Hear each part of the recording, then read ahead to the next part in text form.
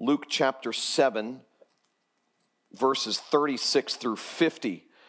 I'm not going to read those. I'm going to preach from this passage. I'm not going to read all those verses. I'll explain the context of those verses here in a minute.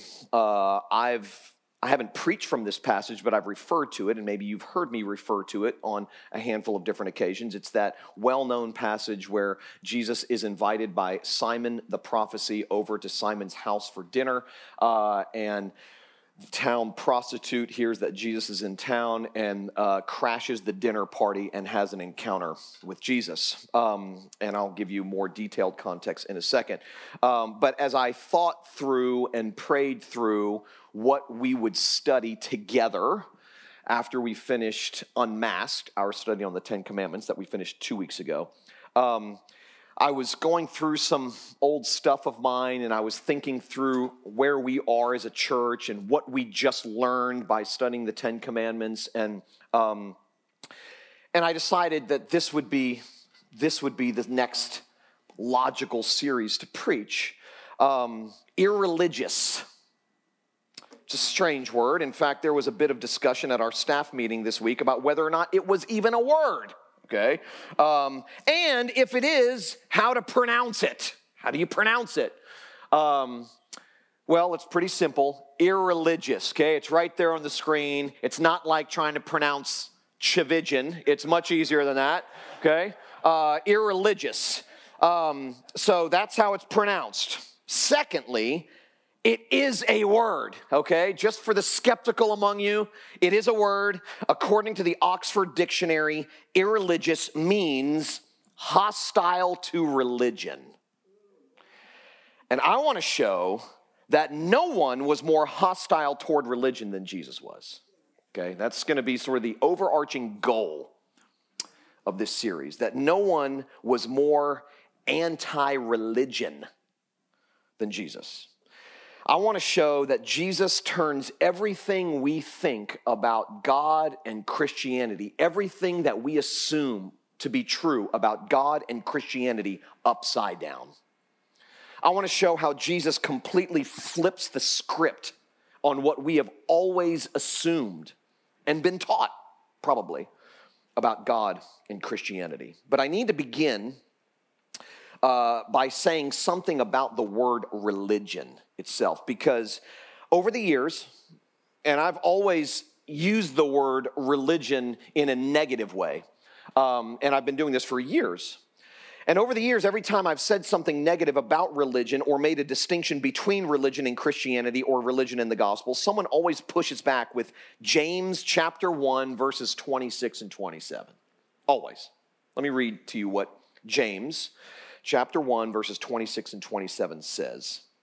If anyone thinks he is religious and does not bridle his tongue, but deceives his heart, this person's religion is worthless. Religion that is pure and undefiled before God the Father is this: to visit orphans and widows in their affliction and to keep oneself unstained from the world. So clearly, at least in verse 27, the Bible, or verse 27, the Bible uses the word religion positively. So why would I use the word negatively? Now, if you paid careful attention, and I'll unpack this here in a second, to verse 26 and 27, even James uses the same word in one verse negatively and in the next verse positively. In verse 26, he's using the word negatively. He's talking about empty practice, empty ritual, empty confession, false religion. And then in verse 27, he uses it positively. So why would I use it negatively, besides the fact that James justifies my negative use of it in verse 26? But let me answer that question, why I would use it negatively, by asking a few other questions, okay? So a few questions that I thought about yesterday. In the Bible, is the word religion ever opposed to the gospel? Ever? Or is the main idea of religion opposed to the main idea of the gospel? Ever in the Bible? What about what people hear when they hear the word religion? What comes to mind? Is it the gospel? Is it grace and redemption and forgiveness? Or is it a bunch of things you must do for God to get God's love, to appease God's anger? Well, if the answer to any of these questions is yes, then making a distinction between religion and the gospel is absolutely crucial. Crucial, in my opinion. The same Greek word translated religion in James chapter 1, verse 27, is used negatively in Colossians chapter 2, verse 18, where it describes false worship. And also in Acts 26, verse 5, where Paul, the Apostle Paul, speaks of his pre-Christian life, and he says, I conformed to the strictest sect of our religion, living as a Pharisee. So in at least two other places outside of James chapter 1, the word is used negatively and distinguished from Christianity. It's distinguished from the gospel. So you've got religion over here, you've got Christianity, and specifically the gospel over here. But throughout the Bible, the idea of religion is the idea that we have to do certain things, that we have to practice certain religious rituals in order to gain God's favor. So even in the Old Testament prophets, for example, were devastating in their critique of empty rituals that were designed to secure God's love and to appease God's anger. Well, that's the way I'm using the word. I'm using it negatively to describe the false idea that we have to do certain things and become a certain way in order for God to love us, that we have to get right, get clean, and get busy if we can ever hope to be on God's good side.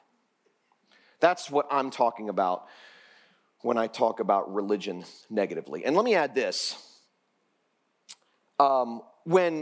When people hear the word Christianity, specifically people outside the church, but also many people inside the church, when they hear the word Christianity, they think religion, okay? Because Christians, in my opinion, sadly, have done a really poor job describing Christianity as something that God alone does for sinners like you and me. And so as a result, when people hear about Christianity, they think, well, Christianity is for good, clean people who do good, clean things for God. That's what they think. And if you're self-aware at all, you will come to the conclusion that you're not good and clean, and therefore Christianity must therefore not be for you. I mean, that was my story. I grew up in my home. I didn't hear this kind of messaging, but in the churches that I grew up in and the Christian schools that I went to, it was never explicitly stated this way, but what was implied was that Christianity is for good people. And I knew I wasn't good. And therefore, I concluded Christianity must not be for me.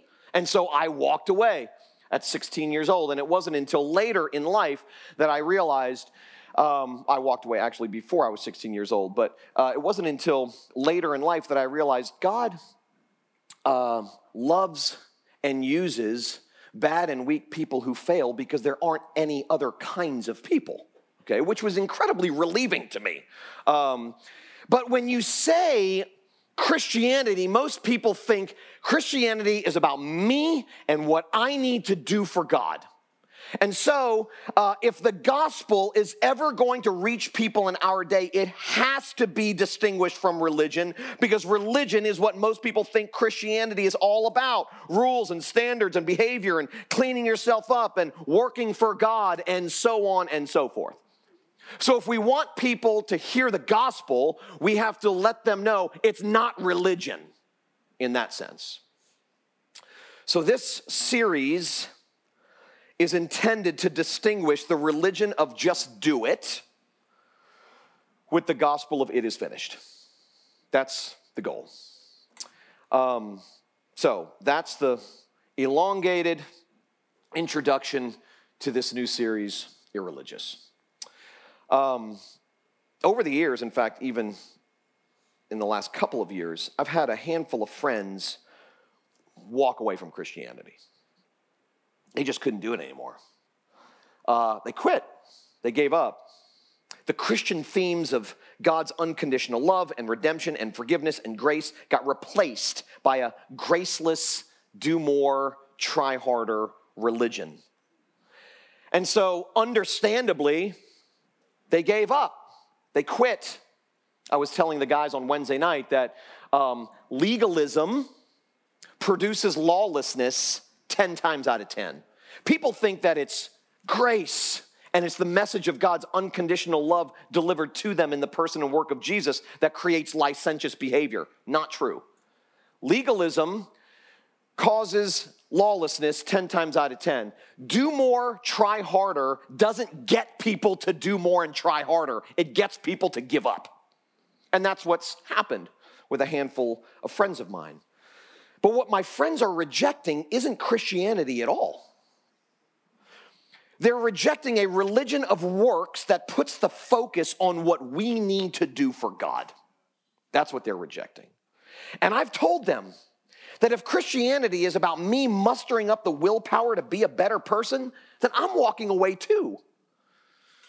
That's not what it is. You see, religion isn't about God, ultimately. It's about me.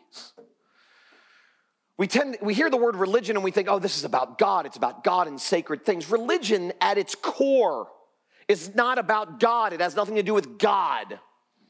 It's about you. It's about me. It's about me and my behavior, my obedience, my faithfulness, my devotion, my improvement, my commitment, and so on and so forth. It's what makes up the content of most sermons, most Christian books, and most social media posts. I see it all week, every week. Religion's main message is our need to do more and try harder for God. It's all about earning and deserving and scorekeeping and measuring progress. Religion has no room for failure and weakness. It may give lip service to Jesus hanging on a cross for us, but its emphasis is you and me climbing a ladder for Jesus. That's religion. Well, if that's what religion is, then believe it or not, Christianity is emphatically not religious at all. In fact, Christianity contradicts religion, contradicts it. Christianity is not a message about you and what you need to do for God. It's a message about God and what he's done for you. That's the essence of the Christian faith. The Christian faith is not fundamentally about keeping a moral code. It's fundamentally about a God who saves people that fail to keep the moral code. Okay? That's what it's about. In other words, Christianity is fundamentally about Jesus, not about you. Christianity is all about grace, and grace defies religious logic. Defies it. It has nothing to do with earning or merit or deservedness. Grace is opposed to what is owed. Opposed to it. Grace is love coming to you that has nothing to do with you. Grace has nothing to do with weights and measures. It doesn't use sticks and carrots. It doesn't keep score. Grace is a liberating contradiction between what we deserve and what we get. A liberating contradiction. Grace is unconditional acceptance given to an undeserving person by an unobligated giver. That's what grace is. Grace has everything to do with the one who gives it and nothing to do with the one who receives it at all. Grace is the opposite of fairness. Grace is one-way love. Grace is love that seeks you out when you have nothing to give in return. Grace is being loved when you are unlovable. While we were sinners, Christ died for us. That's grace. And no one battled against religion and for grace more than Jesus. No one. Jesus was the most anti-religious figure who ever lived. Believe it or not. The atheists and the tyrants over the course of history and the agnostics They were not the premier enemies of grace and promoters of religion. No, I said that wrong. They were the premier enemies of grace and promoters of religion, believe it or not. Maybe not religion in the way that you think about it, but religion in the sense that everything in life is about me and what I do and what I can secure and what I can achieve. Well, in this famous passage, we see Jesus redefine who the religious people think God is. So, Luke chapter 7, beginning in verse 36 and down through verse 38, the scene is set. Jesus gets an invitation by Simon the Pharisee to come over for dinner with Simon and a few of his Pharisee friends, and they're kind of checking Jesus out. You know, they notice that there's something different about this guy. He seems like he knows what he's talking about, but he doesn't really fit the profile of the Messiah.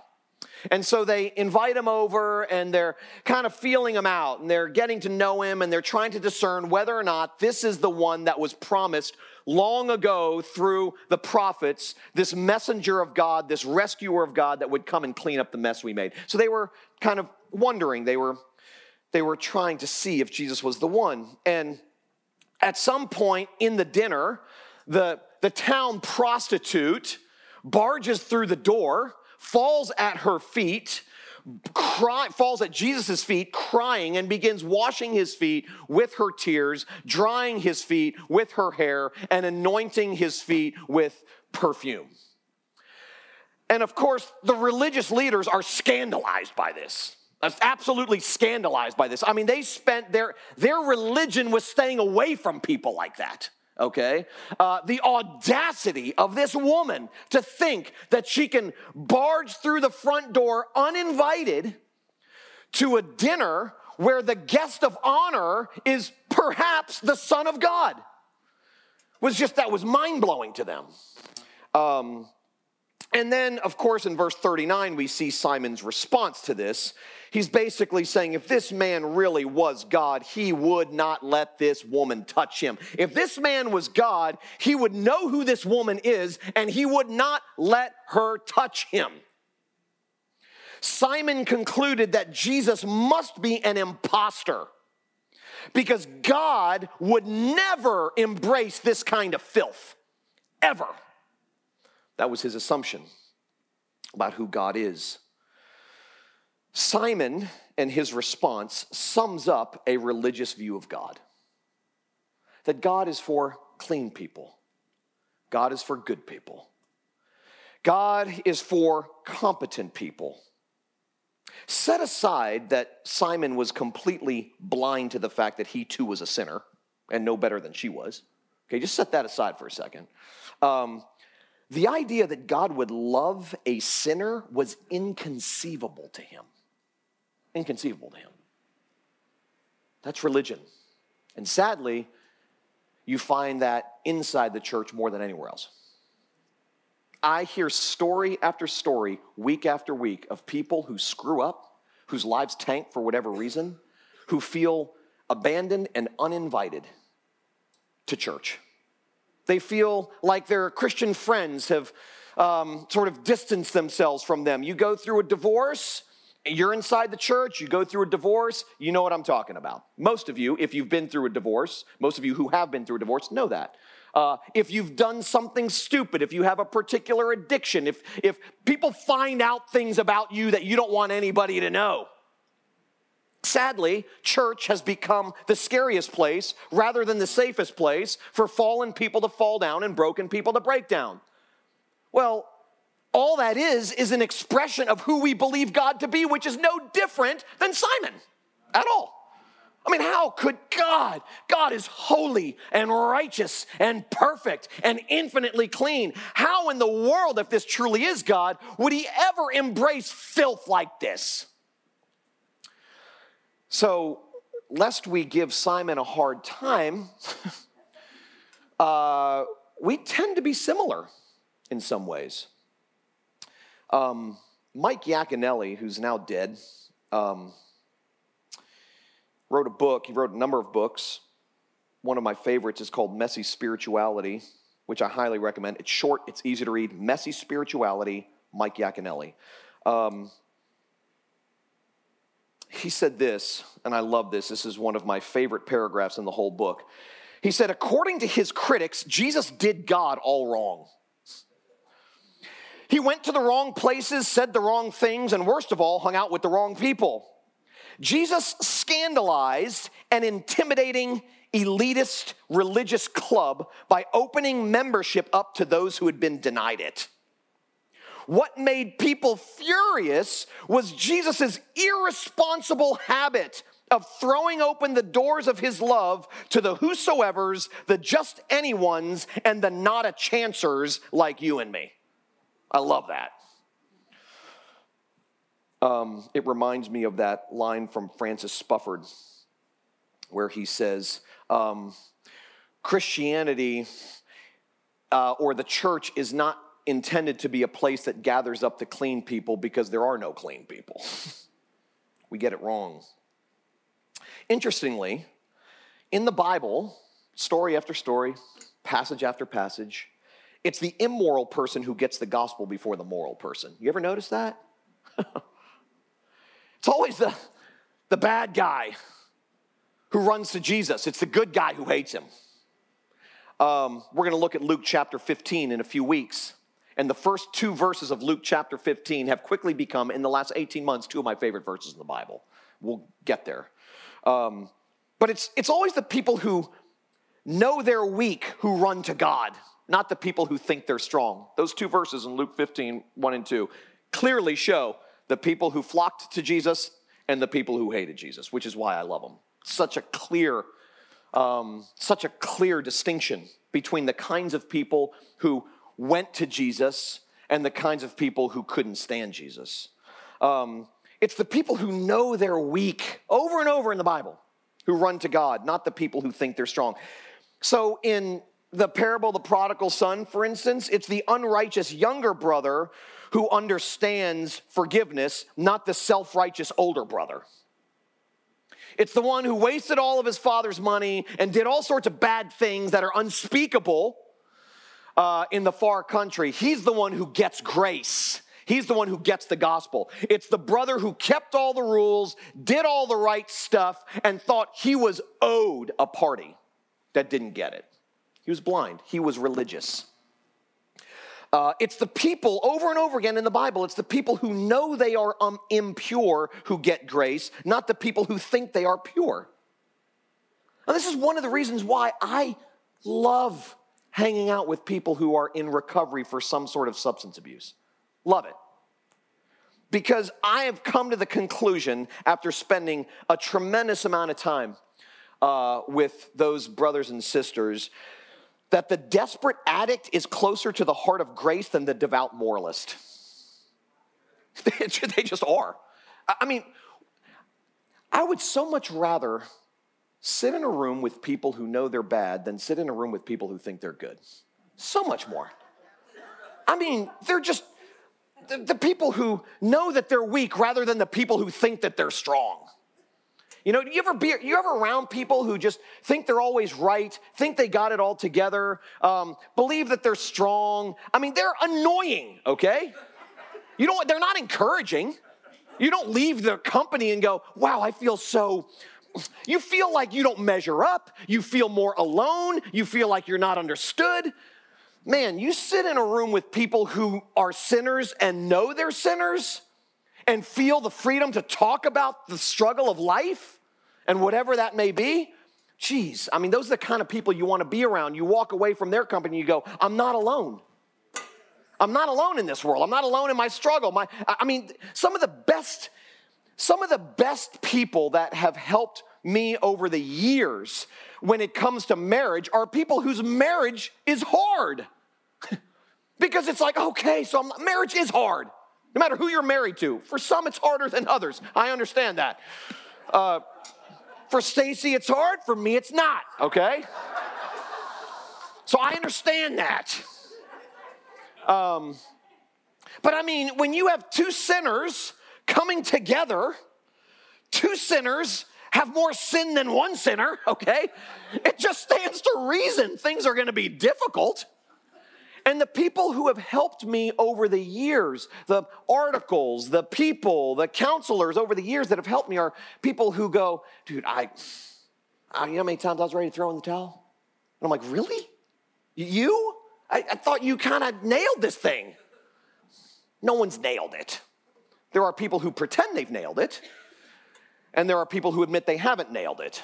But it's the people over the course of my life who have been in the ditch, who have struggled. When I was going through my divorce, it was people who had been through divorce that helped me the most. When I've dealt with issues regarding my children, it's been people who had issues regarding their children who helped me the most.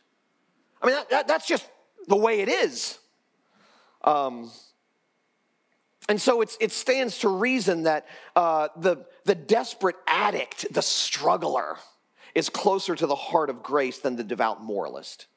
Robert Capon, my favorite writer of all time, I mean, he's like genius in his writing and in the points that he made. I love this line. The Pharisee is the kind of person that every church would be happy to welcome as a member. He does everything he's supposed to do. I mean, that's true. You know, someone like Jesus, he may have a hard time getting through the front door. He's just so unconventional, and he hangs out with such rabble.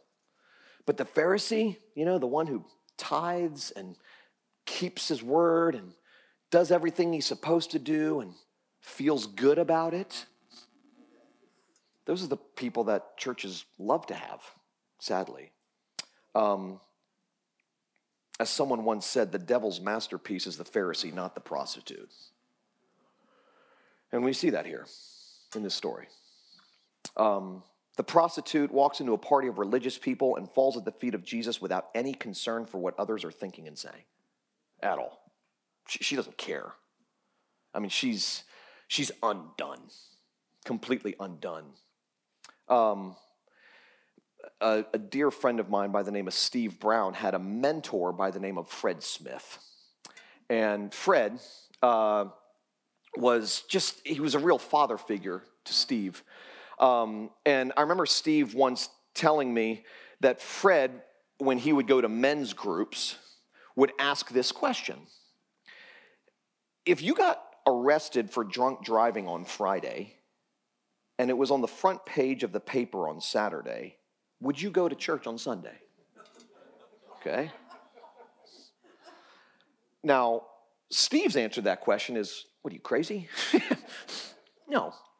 And Fred would respond to Steve and say, you realize how stupid that is, right?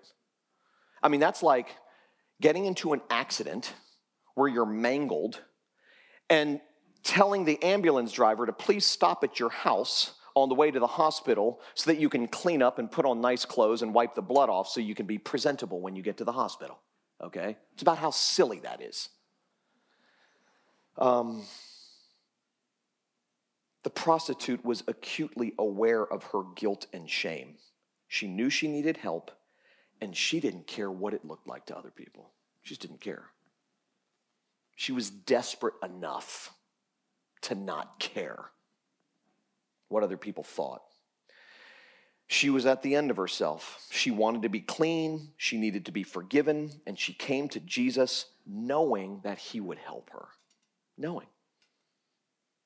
I mean, I can only assume that she believed the Pharisees, the religious people in the room, would look at her like she was a piece of trash. But she knew Jesus wouldn't. I don't know if she met him before. This passage doesn't say. It doesn't indicate that she had ever met him before. But she knew enough about him to know this man will not turn me away. This man will not reject me. He will help me. I need help. He will help me. She didn't go to the religious leaders and say, I need to get right with God. Can you please show me the way? Okay? She didn't do that. She didn't even say a word. As far as it's recorded here, she didn't even say a word. She just fell at his feet, started crying. Her tears said everything that needed to be said. Everything. And what I love about this, I mean, Jesus is just such a rabble-rouser. He's so rebellious, which is why I love him, you know? So rebellious. He ticks off all the right people, you know? That's what I love about him. Jesus, in front of these religious people, okay, points to the prostitute and says to Simon, "You have it backwards, brother. You think she needs to become clean like you. But I say you need to become aware of your dirtiness like her." I mean, he just flips the script, totally. They're sitting around very pompous and proud, clean, good. They've got the best reputation in town of being the most God-fearing people. And this prostitute barges in. Who knows? Maybe she just ran from someone's bed and felt guilty about it. Left the money on the bedside table and ran to Jesus. Who knows? She shows up and Jesus goes, "I know, Simon, that you think in your heart of hearts that she needs to become more like you. But I'm telling you," I mean, he says that explicitly here. He says, "You need to become more like her," not the other way around. Wrecking every religious category Simon and we have, Jesus tells Simon that he has a lot to learn from the prostitute, not the other way around. That's the kind of stuff that got him crucified right there, okay? I mean, that's the reason why the religious community made up elaborate lies about him. They just couldn't stand. I mean, he was falsely accused from top to bottom. Forget the fact that they were violating the commandment not to lie during his trial. They didn't care. The end justified the means. Get this guy out of here. His life was a spotlight on all of their hypocrisy. All of it. And they liked living in the shadows of their own reputation, their own well-manicured, manufactured reputations. They loved it. And when Jesus came around, they were like cockroaches when the light gets turned on, just scampering for the floorboards. And they're like, we got to get rid of this guy. He's ruining everything we've built. So wrecking every religious category Simon had, I mean, I love this. So I'm like, man, I mean, this guy probably thought he was doing Jesus a favor inviting him in. Come to dinner at my house. You might learn a thing or two. Me and all of my well-educated religious buddies, we're going to evaluate you. We're going to see what you're all about. We're going to discern whether or not you are who you say you are. Why don't you come over? We'll feed you. We'll talk to you. We might even listen to you. Little did any of them know, Jesus knew, little did they know that this woman was going to completely crash the party. And what they intended to be a night of evaluation ended up being they were evaluated completely and thoroughly. They were wondering whether or not they would expose Jesus for being fraudulent. What happened? They were exposed for being fraudulent. Jesus flips the script. And we're going to spend, I don't know how many weeks, maybe 6, maybe 10, I don't know, looking at this kind of thing, because I am absolutely convinced that if the church in its current state does not realign its primary messaging with what we discover here, with God's primary messaging, it's going to become increasingly irrelevant and die off. And I hope it does become irrelevant and die off if that's the case, honestly. So this is crucial. That's not just crucial for our lives. It's crucial for the ongoing relevance and realness of the church as an influencing community for the next few generations. Let me just conclude with this. Cancel culture, all the rage, okay, obviously, and has been for a while. It's the idea, cancel culture, if you're unfamiliar, I'm sure you are, but if you're unfamiliar, it's the idea mostly associated with well-known people that if someone does something stupid, says something stupid, maybe it was yesterday, maybe it was 20 years ago, that they are culturally canceled. And there are lots of moral police out there evaluating whether or not someone should or should not be canceled. It drives me crazy. Okay, it's insane to me. Insane. It's just the whole movement just reeks of radical self-righteousness. It's disgusting to me. Well, unlike our current cancel culture, Jesus, rebel that he was unwilling to cancel the worst of the worst, the baddest of the bad, the guiltiest of the guilty. In fact, Jesus befriended, loved, and touched the outcast, the misfit, the leper, the liar, the sexually deviant.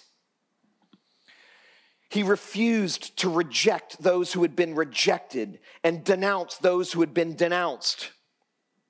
Our countercultural Savior would have nothing to do with cancel culture at all. In fact, some of his closest friends were what caused the religious people to question Jesus' authenticity. Like, God would never hang out with people like that, ever. But there is one kind of canceling that Jesus was all about. Colossians 2, verse 14 says, He forgave us all our sins, having canceled the charge of our legal indebtedness, which stood against us and condemned us. He has taken it away, nailing it to the cross. In that sense, Jesus was all about canceling. Maybe this is the reason why Jesus himself was canceled by his culture and by our culture. Maybe.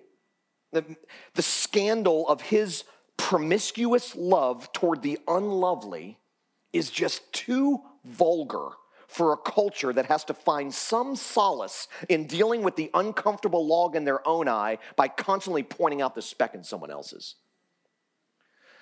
Constantly. That's the big difference between Jesus and cancel culture. While our culture cancels people who have done terrible things, Jesus cancels the terrible things that people are canceled for. That's just, I love that. In case you can't see. I'm going to say that again. While our culture cancels people who have done terrible things, Jesus cancels the terrible things that people are canceled for. Okay? Nailing it to the cross. Colossians says. The sins and scandals that cancel culture chooses not to forget, Jesus chooses not to remember. That's the difference. And that's what the religious people in this story just couldn't wrap their head around. This woman deserved to be canceled completely, cast out like a leper, cast out. Well, that's the difference between religion and the gospel. The religion points fingers and the gospel gives hugs. Huge difference between those two things. What Jesus does remember and never forgets is that he is the friend of sinners, the brother of the outcast, the God of 70 times 7 forgiveness, and the Lord of redemption. He proves that in this story, and we'll see week after week how he proves that in every encounter he had. Let's pray together.